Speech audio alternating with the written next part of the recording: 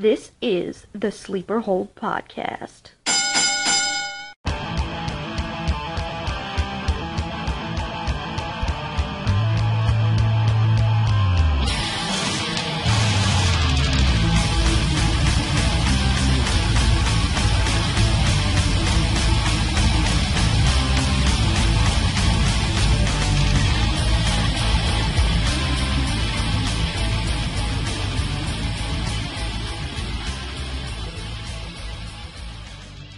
Welcome to the Sleep Hole Podcast, where there's no disqualifications on the topics and falls count anywhere.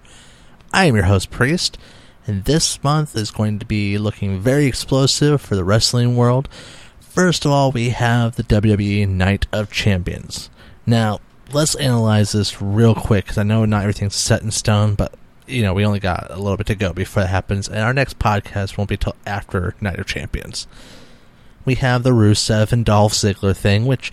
yeah, I'm rooting for Dolph Ziggler, but it's kind of getting old, guys. I hate to say that because I know it's going to go on for a little while, but it's become where it's not really a Dolph Ziggler and Rusev thing, but more of a Lana and Summer Rae thing. So let's cut the crap, get the guys out of there, and give the fans what they all want to see, and what we all know is the true meaning behind the story. Let Lana and Summer Rae fight. Let Lana kick Summer Rae's butt, because, well, that's what we all want to see anyway. We have Roman Reigns and Dean Ambrose with a mystery partner going up against the Wyatt family.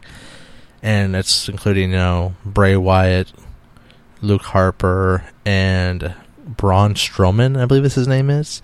I don't know, to me it looks like he's a hulked out Bray Wyatt. He's kind of creepy looking. Honestly, I feel like the mystery partner is going to become Randy Orton. And if you haven't seen Monday Night Raw, you need to see it to understand where I'm coming from, because, well, spoiler alert, Randy Orton, he gets jumped by the Wyatt family. So, of course, he's going to have a motive now to team up with Ambrose and Reigns. Now, I'm a fan of Ambrose, and I'm a fan of Reigns. But I have a feeling that this match is going to end up going towards the Wyatt family. It's going to go that way until we have a Shield 2.0 reformed with Ambrose, Reigns, and whoever else. Now, I know a lot of people are going to be like, oh, it needs to somehow magically be Seth Rollins again, because they were the perfect trio. I don't see that happening. If it does, whatever. If it doesn't, well, hopefully whoever they get will bring a good thing to the table.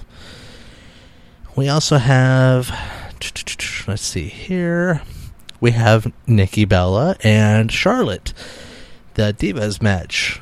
Charlotte actually gets a chance this upcoming Monday Night Raw to try to take the title away before the countdown is up. I don't see that happening. I like Charlotte, but I have a feeling that they've made it this far to making where Nikki is going to underhandedly get the record broken and beat AJ's record because she's going to be sneaky about it. So I have a feeling that using champion's favor, she's going to somehow get herself disqualified or cheat or counted out or something to where she keeps the title, and she's going to end up keeping the belt for Night of Champions, which then turns around and the authorities will be like, no, that's not fair, and they're going to give Charlotte another chance at Night of Champions, and then that is where Charlotte's going to win the title and become our new Divas champion. Just my theory. We also have on Monday night coming up, we're going to have the New Day versus Primetime Players to see who becomes the champions to take on the Dudley Boys. And that's going to be at the Night of Champions. Honestly, I'm rooting for the Dudley Boys on Night of Champions. They were one of the most decorative wrestling tag teams out there. They helped revolutionize a lot on Raw. Between them, the Hardy Boys, and the team of Edge and Christian, my favorite tag team outside of the Hart family. Or Hart Foundation, even. But I really honestly think it needs to be the Dudley Boys, because they're bringing back something that's been missing a lot. And I mean, don't get me wrong, the wrestling tag team division has been growing, but it hasn't quite gotten there yet. I think that the Dudley Boys are going to bring it back over the edge. Besides, 10-time tag team champion. That just sounds so cool. So I'm rooting for the Dudley Boys on that one. Let's see here. We know that Ryback has to defend his title sometime on Night of Champions. They haven't announced who, but I'm going to gun for the fact that they're probably going to give it to Kevin Owens, because Kevin Owens is just being a pain in the neck. And hopefully he doesn't win the title, but if he does, meh. Just means that, somebody awesome is going to take it away from him again, and we're going to have a temper tantrum Kevin Owens. And then we have, Seth Rollins is doing double duty, ladies and gentlemen. First, he has to deal with John Cena, because John Cena turned in his rematch clause for Night of Champions after getting screwed out of his title. Smart move, Cena. Now, I feel that Cena's probably going to win that one, because it really makes sense for Cena to have that belt. He's a good defending champion, but he may not win that one. It may go to Seth Rollins, and this is why. The other match that Seth Rollins has is against the icon, the franchise, Sting. The man who really became the logo and face of World Championship Wrestling before it went under. Sting is an awesome guy. I mean, granted, he's been in this business for quite some time, and some people would say he needs to be out of the business, just like they would say about Undertaker or anybody else who's been in it for so many years. And that's a yes or no type thing. Don't get me wrong, and don't get me really started on that. But at the same time, I feel that it would be a great way of tipping the hat to Sting and being respectful to Sting to get him the World Heavyweight Championship that I feel he should have. He would be the proper defending champion. So I could see Sting winning the World Heavyweight Championship and then John Cena losing his chance. So who knows what's going to happen there. I mean, Night of Champions is a unique pay-per-view because all titles must be defended, so who knows, and it's going to look good. Plus, we also, like you've heard with the Wyatt family versus Ambrose, Reigns, and a mystery person, not all matches are going to be title matches, so we also got some good stuff to look forward to there. Also for September, Pinfall Wrestling Association is exploding with September by having 3 shows this month. Starting off on the 12th of September, PWA presents No One Survives, which is at the Bogarts Banquet Hall. And then the Day of Reckoning is upon us come September 19th, and that's going to be at Lanphier High School.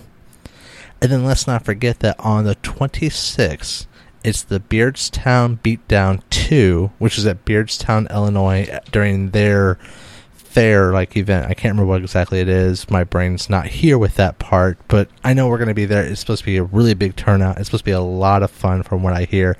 I'm excited to go to all 3 of these events. And if you want to find out more, check out PWA on their Facebook page or their website to get more details on each show.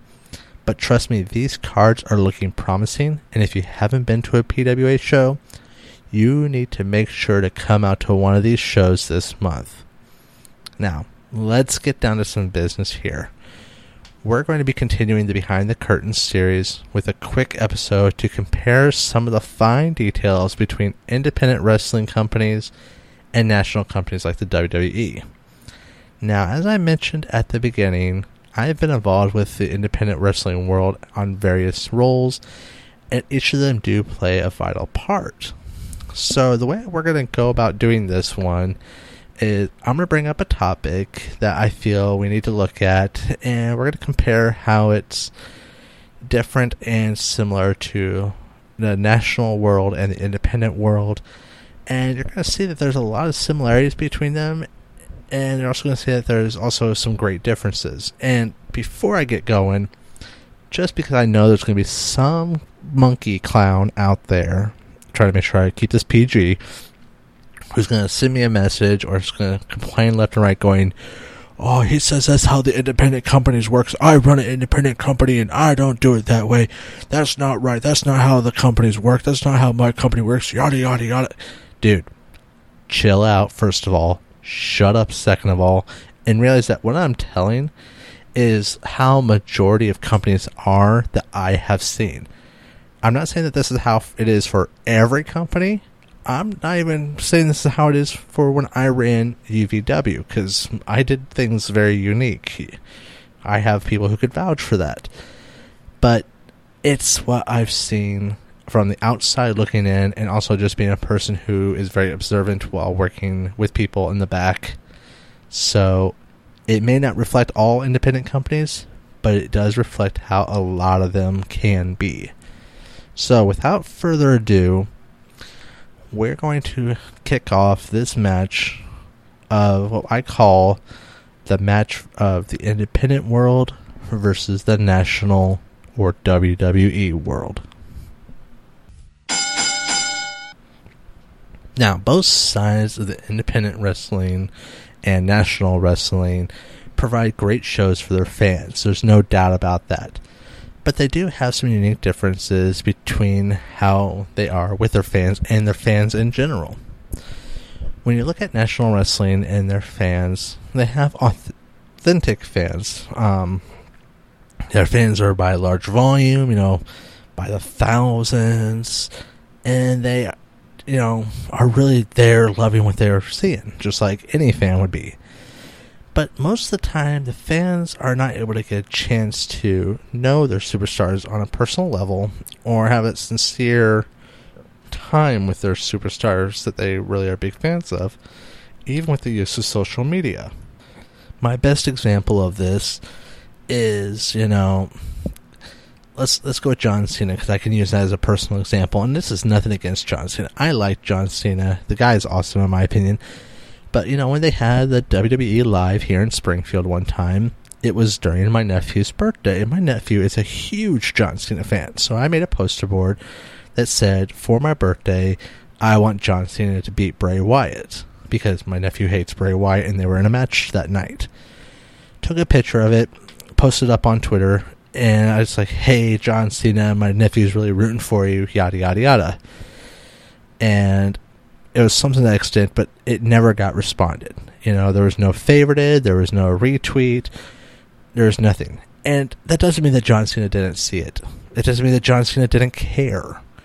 It means that the man has so many fans who, at John Cena, or whatever his screen name is on Twitter, that it probably got lost in the pile of stuff, or it got to where he saw it, but he couldn't really comment on it because the man's busy. He's usually like as I say, first one in, last one out type of personalities. So I'm not saying boo John Cena for not noticing my nephew had for a sign and all this stuff. It happens. No big deal. Whoop-de-frickin-do. But it's an example of what happens. Again, though, John Cena is another example of the other extreme that happens with the national world. Because they have so many fans, John Cena is able to do things that not many people have the opportunity to do. He has granted 500 Make-A-Wish Foundation wishes for children. That's freaking awesome. My hat's off to John Cena for that. And the same can be said about other superstars. I mean, Stephanie McMahon has really helped out with the Be a Star campaign, and Sheamus has been a part of it. Roman Reigns has been a part of it. Big Show's been a part of it. The list goes on. These are great things that you don't normally get to think about or see, but these are what happens. And yes, they do get that somewhat personal connection that I'm saying they're lacking, but let me explain how it goes with the independent world, and you'll kind of see where I'm coming from. Here with the independent world, we get to know our fans by name. We get to share that magical bond and know that those same people look forward to seeing us the next show and sharing the stories with each other once more. As for, how things go, we may not always know their name, but we're going to recognize their face. And sometimes we do get to know them on a personal level where after the show or whatever, we get to talk to them. One of my best examples is when I first started managing, which here's giving a little rib on myself and a little embarrassing myself, as well as giving a shout out to one of my friends and fans. Her name is Robin, and when I first started managing, I was managing under a different alias, and I was playing a very dark and serious type of character. I didn't really say much. I just barked orders to my minion and blah, blah, blah, blah, very dark and kind of Undertaker-ish, but not. So I'm trying to play this very dark guy, and I can't remember what she said, but she said something that it made me want to bust up laughing. I so badly had to fight with everything I had not to break character. And she knew what she was doing. She was aiming to break my character because of how serious I was being, and she knew how I was outside of the ring. I had to give the most sadistic grin, and almost to make it have the better effect of being pretty much insane and sadistic and monstrous, I kind of forced myself to drool a little bit just to go like, oh my god, he's creepy and demented. And it was one of those things of, after that fact, anytime I try to do something heelish, I took a note from this and realized that she dishes it out because she can take it. And I would go back and forth with her sometimes. And it was one of the best things, because not only did we have that, but it fed off to everybody else, and it caused that great energy with all the other fans to hate me at the time. Or I sometimes would joke with her as a face, even after I did the whole change and now as Priest. And the fans loved it. They ate it up because her and I would joke about the other superstars, and I love Robin to death. She's a big girl. But I would sometimes look at other superstars who are up there, who are bigger guys, and I'd be like, man, he needs to take notes from you. He needs to go on a diet. I mean, you're looking great. He looks like he's about to break the ring. And fans would eat it up, and she would just egg on with it. So it's those type of bonds that we get as independents that are so unique, and sometimes we just can't say we never wanted to trade it for the world because it's so awesome. So, I mean, you see that there's quite a little bit of a difference there, and it is a big trade-off. You have either the national popularity by the thousands, or that close bond you get between you and your fans. Another thing that is so great about the independent world is the exposure to training. Aside from the Tough Enough series that we just saw, WWE they're about to do another one on WWE Network that's about training. It's a training camp type thing to give us more exposure. But we usually don't hear much about training with the WWE. It's more of there's a power, as WCW used to call it, there's the power plant, or there's this place, or there's that place. The Performance Centers, WWE calls the place in Florida. Booker T has his own training camp. I mean, they'll mention small things like that, but you don't really get to see that true exposure. And, there is the NXT shows, which they're not really training. They're more post-training. They're like kind of being in the Division 2 of college sports, whereas the big names for WWE like Raw and SmackDown are Division 3 college sports. But again, you don't really hear too much about it, which to me is kind of a shame because that's where it's really fascinating for me. But when it comes to locally, we hear about the training camps from the companies and the hard work that these men and women go through to do their best to be there to perform for their adoring fans. Many of these trainers have been in the same roles they are training for.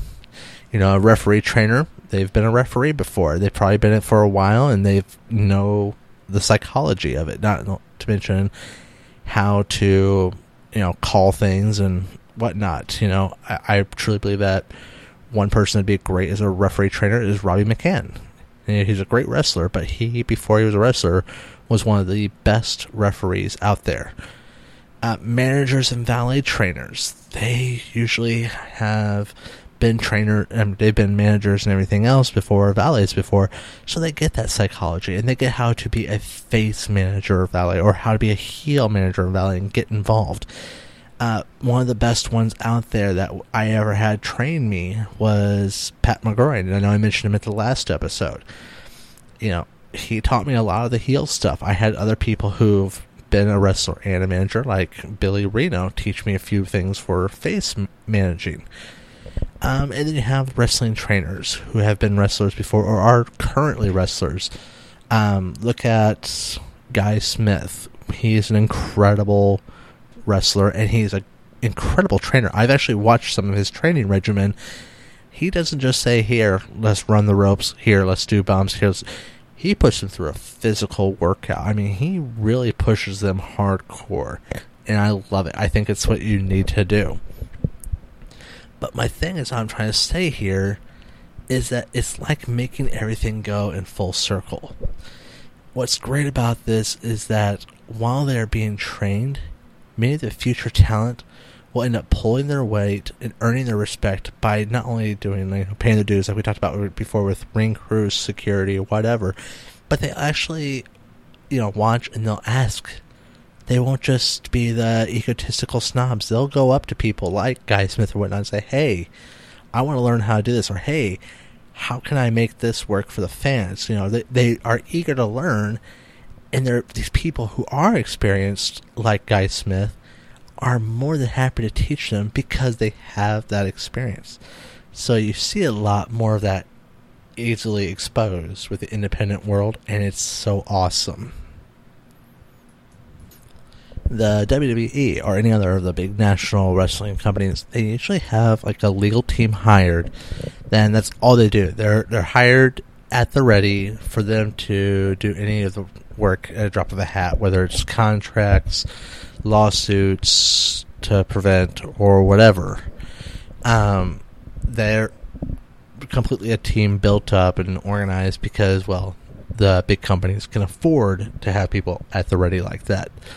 Whereas for the independent company, it sometimes can be overlooked before they realize how much it may be needed. They'll do stuff like, liability waivers or whatnot, but they won't really go through all the details. And think about it. If something goes horribly wrong, especially if a fan is involved, you may need to get an attorney. You're having talent sign legal documents, again, like the liability waivers and contracts. So, again, you may want to have a legal advisor look over that stuff. It's best to have these guys at standby to make sure that there's no loopholes in what is being agreed. Not saying that, you need to pay them to always be at the ready, but make sure you know them and say, hey, look, on these certain time frames, I would like to meet up with you for consultation, or I have these papers. And once you can get the template made, that's great. And if you can have it where they know that they're going to be your exclusive attorney, that's also good for them because that makes them have a set business. So if something does go horribly wrong, there you go. A defense prosecutor or whoever is right there for you in case somehow a fan does get hurt. Heaven forbid. Here at the Sleeper Hold Podcast, we strongly believe in helping others. Therefore, we have decided to feature a charity every quarter that we are supporting and invite you to support as well. Following his induction into this year's WWE Hall of Fame, we have decided to make our first charity Connor's Cure. Head on over to our website at thesleeperhold.com and click on Connor's Cure on the right side of the page for more information.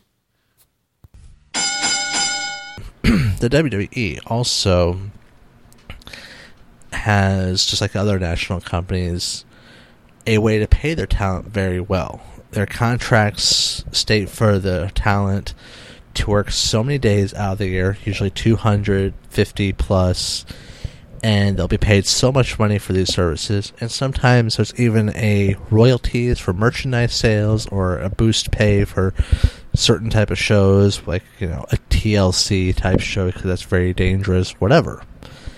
So think about it. We're talking anywhere from 5 to possibly even 7-digit figures for the year for these guys. And it is understanding with how many days they work.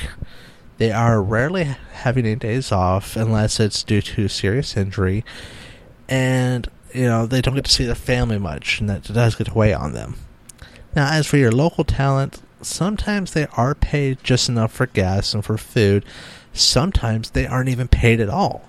And other times, they do get paid pretty decently because they have done a really good job or the company's running really well or whatever. Pay is very different in the independent world, and I don't think fans realize that. The payments usually they highly depend on ticket sales. I'm not going to lie. The more people who are in seats, the better.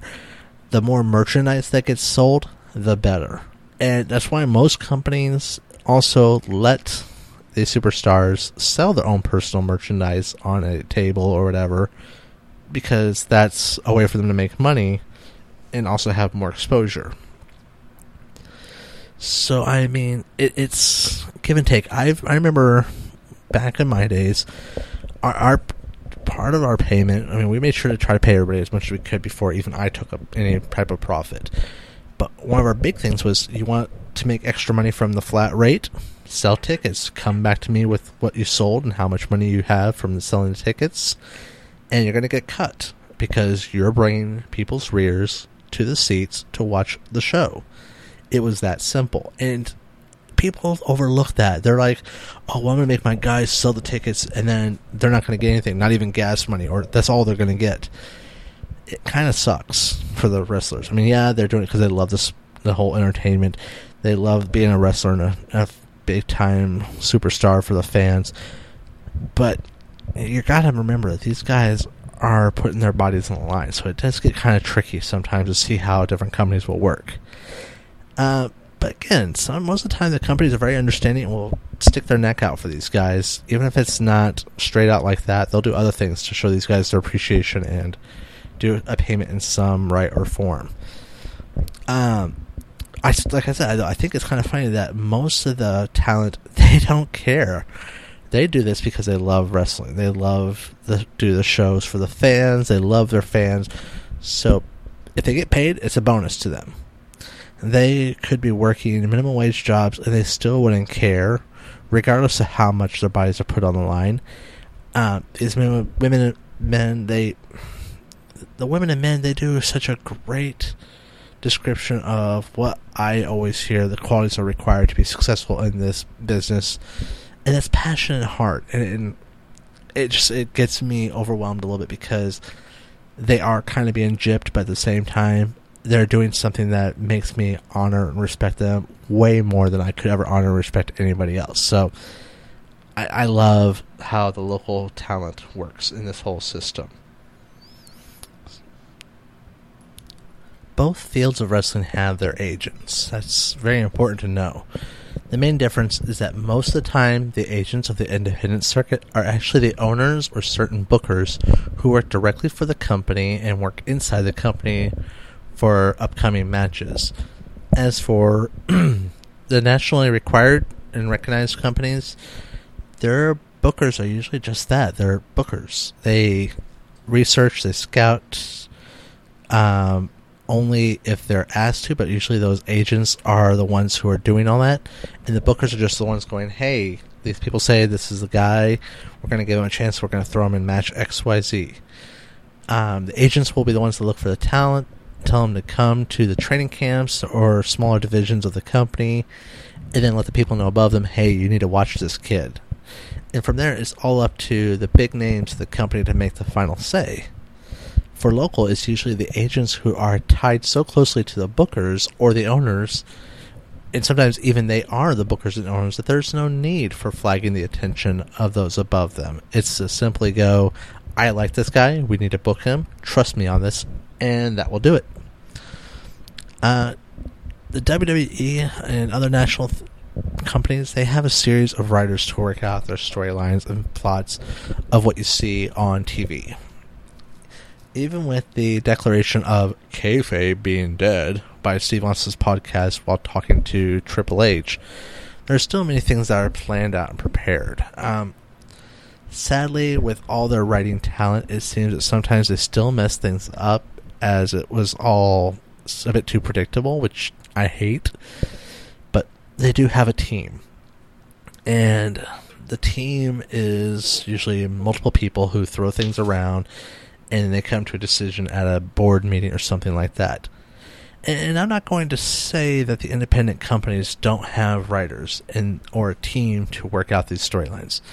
But more often than not, you see authentic moments in the local shows that you will not get anywhere else. The local wrestling bosses are not usually sitting there telling their talent what exactly to tweet or say during promos. They're not telling them how exactly everything should go down. They may have plans for them and help them excel. They may even have plans for how the match should end, like, somebody interferes, whatever. But with the writers being independent men and women, much of what happens can also fall on them as if it would be, part of the company. It's not going to be where it's just, hey, it's a bunch of writers. No, it's, hey, this is a representative of the company, and they're the ones doing the writing. there's also that authenticity, again, that you just can't get anywhere else. And again, I mean, maybe it's just that because you get to have that personal connection with them, unlike you can with the ones who have thousands of fans in the WWE or wherever. Maybe that's why the authenticity isn't there. I don't know. It could be also, again, like I said, kayfabe is pretty much dead. Whatever. I don't know, but I feel like there's more authentic feel with the storylines locally. Alright, so here's one that I know some might scoff with, and I'm going to go ahead and go with it.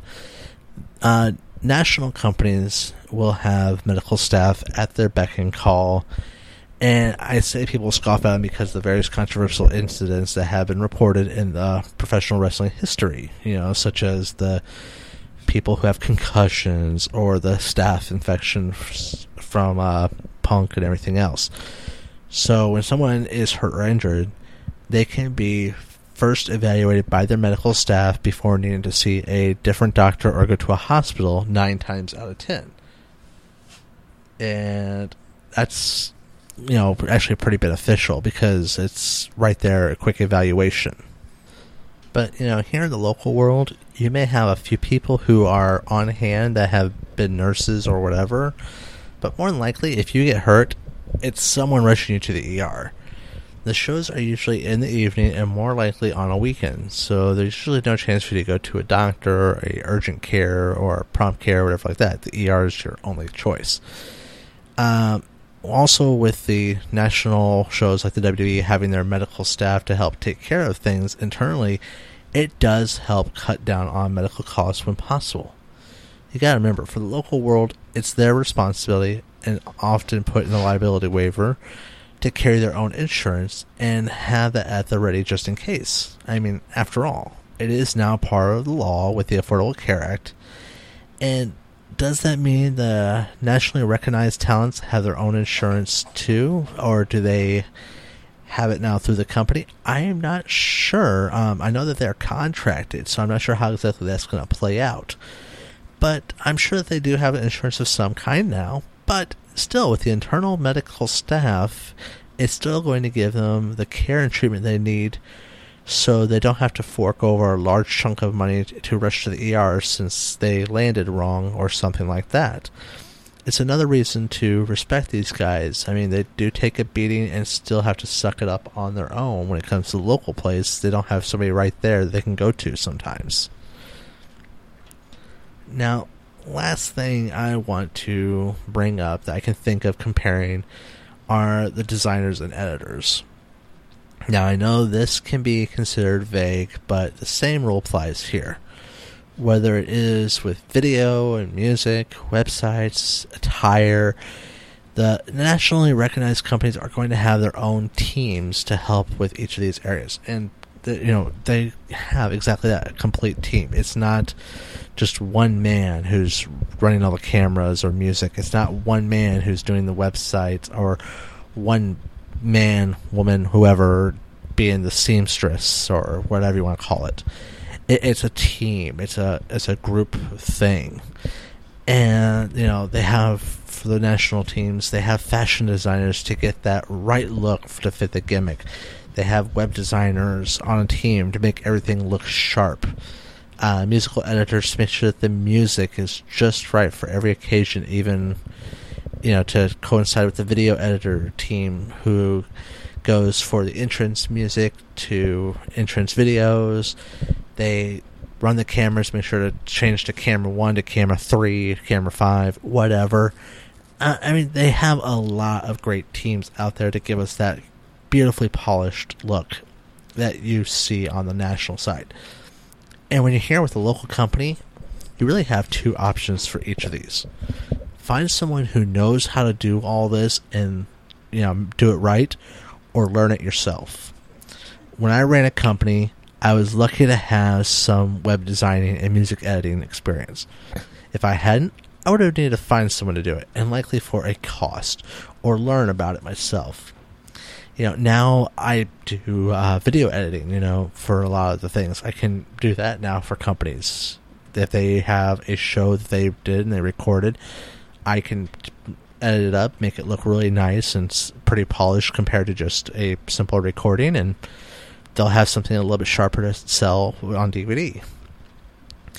But, you know, many business owners face this problem too, and they end up having to learn a lot on their own to make things successful.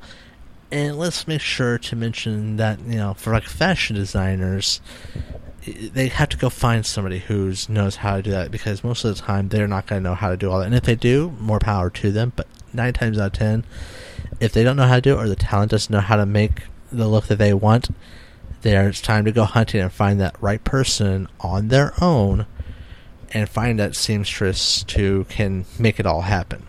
Again, it's not easy, and it's definitely not cheap. So, as you guys can see, there's a lot of differences between the two wrestling worlds, and there are some similarities. The wrestling world is not cheap. It's a lot of hard work. It's a lot of things that are involved, as we've done with this whole series. And it can be very merciless to the talent. I mean, the talents, they get a lot thrown at them, a lot that has to be done, and I think that they don't get much respect for this as they should. But as you can see, and as many of them would tell you, it's very rewarding. They love it, and they wouldn't change it for the world. So, personally, if you ask me, my best advice, next time you see one of them, thank them. From the bottom of your heart, sincerely, thank them. Because these men and women, they're flat out awesome. Thank you for listening to the Sleeper Hold podcast. Don't forget to visit our website at thesleeperhold.com to comment on episodes, read our blog, for information about the quarterly charity, and more. See you in 2 weeks.